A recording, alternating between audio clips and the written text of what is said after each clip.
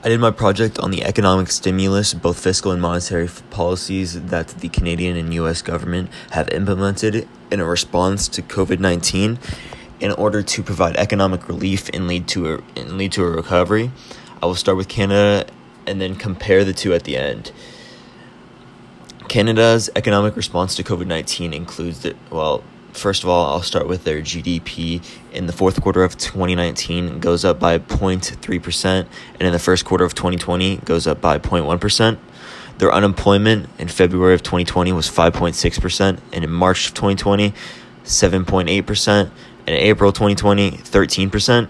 And their CPI in January went up 0.6, February 0.6, and March minus 0.8.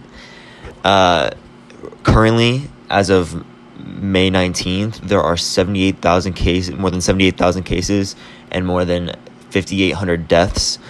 Their economic response included their spending of 205 billion Canadian dollars, 4 billion on their health system, 116 billion in direct aid, wages, sick leave, employment insurance, and an increase in existing GST tax credits and childcare benefits, 85 billion in liquidity support through tax deferrals.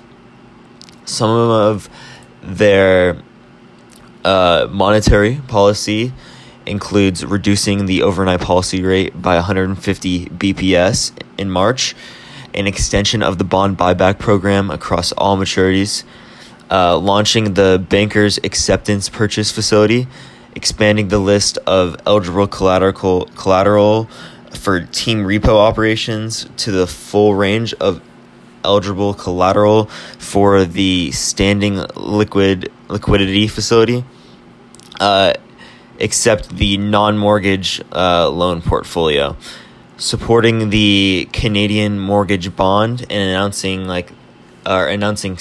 more spending into the CMB, announcing the provincial money market purchase program, the provincial bond purchase program, the commercial paper purchase program, the corporate bond purchase program, and the purchase of Government of Canada securities in the secondary market. Other measures include the bank regulator lowering the domestic stability buffer to 1%, and the government will purchase 150 billion of insured mortgage pools and 65 billion in credit facilities to lend firms under stress, and the Farm Credit Canada will receive support of 5 billion in lending capacity to produce and food process. And according to Craig Alexander of Deloitte, a 4 to 5% contraction in 2020 is expected. But if it was not for the policy stimulus, the decline would be dramatically larger. So next, on to the United States. Their GDP in the fourth quarter of 2019 went up 2.1%. And in the first quarter of 2020 went down 4.8%. And the unemployment, which is the biggest thing that's going on right now, which has surpassed the 2008 recession, is in February 2020, it was 3.5%, which is very good. On to March, 4.4%, and now April, 14.7%. And the CPI in March went up 0.1, down in March 0.4, and down in April 0.8.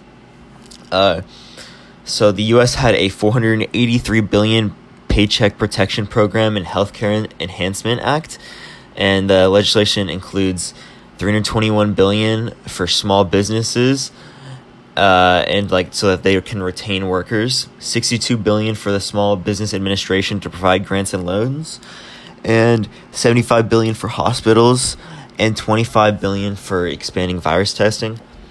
And for the CARES Act, the U.S.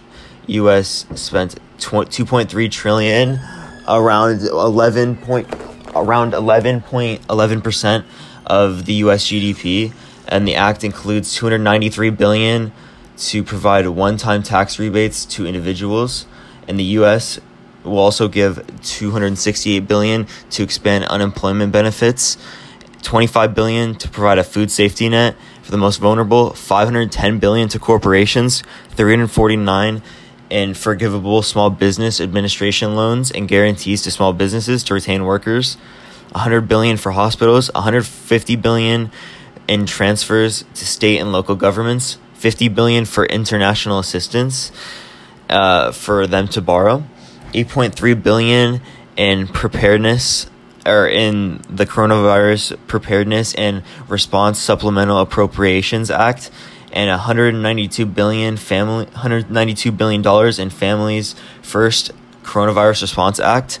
They together provide around 1% of GDP for virus testing, transfers for Medicaid, and the development for vaccines, and paid sick leave up for 2 weeks paid sick leave and 3 months emergency leave for those infected at 2/3 pay, food assistance, transfers to state for expanded unemployment, etc.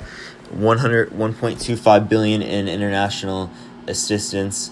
In addition, federal loan obligations have been suspended for 60 days. So going on to the monetary response for the U.S., federal funds rates were lowered by 150 BP in March, pretty similar to Canada's response. They expanded overnight term repos, lowered the cost of discount window lending,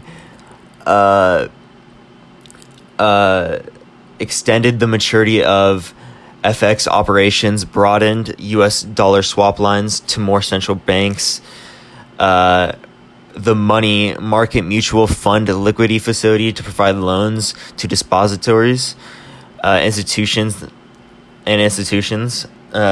primary market corporate credit facility to purchase new bonds and loans from companies, secondary market corporate credit facility to provide liquidity for outstanding corporate bonds,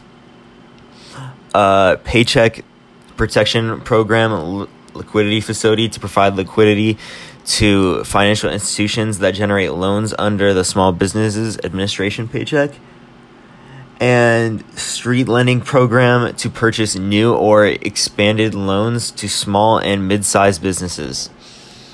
The effectiveness of the economic stimulus will not be enough, and there are proposals in Congress to spend more money while the U.S. debt passes $25 trillion. The economic recovery will be more suited towards the 2008 response, and the $1,200 check will not support millions of Americans that do not receive unemployment insurance. So overall, the Canadian response was more suited for the people rather than to bail out the corporations, and they spent more money on direct payments. So the real question isn't about the GDP of a country going up. It's about the unemployment and the stability that the people feel on a daily basis to provide economic recovery. But this isn't everything. So if you go to compare Canada versus the U.S. response, Canada sent $2,000 monthly to every single person until the end of the crisis, while the U.S. sent a $1,200 stimulus to people and mostly spent money and tried to hold on to workers and decrease unemployment by giving money to corporations and small businesses directly.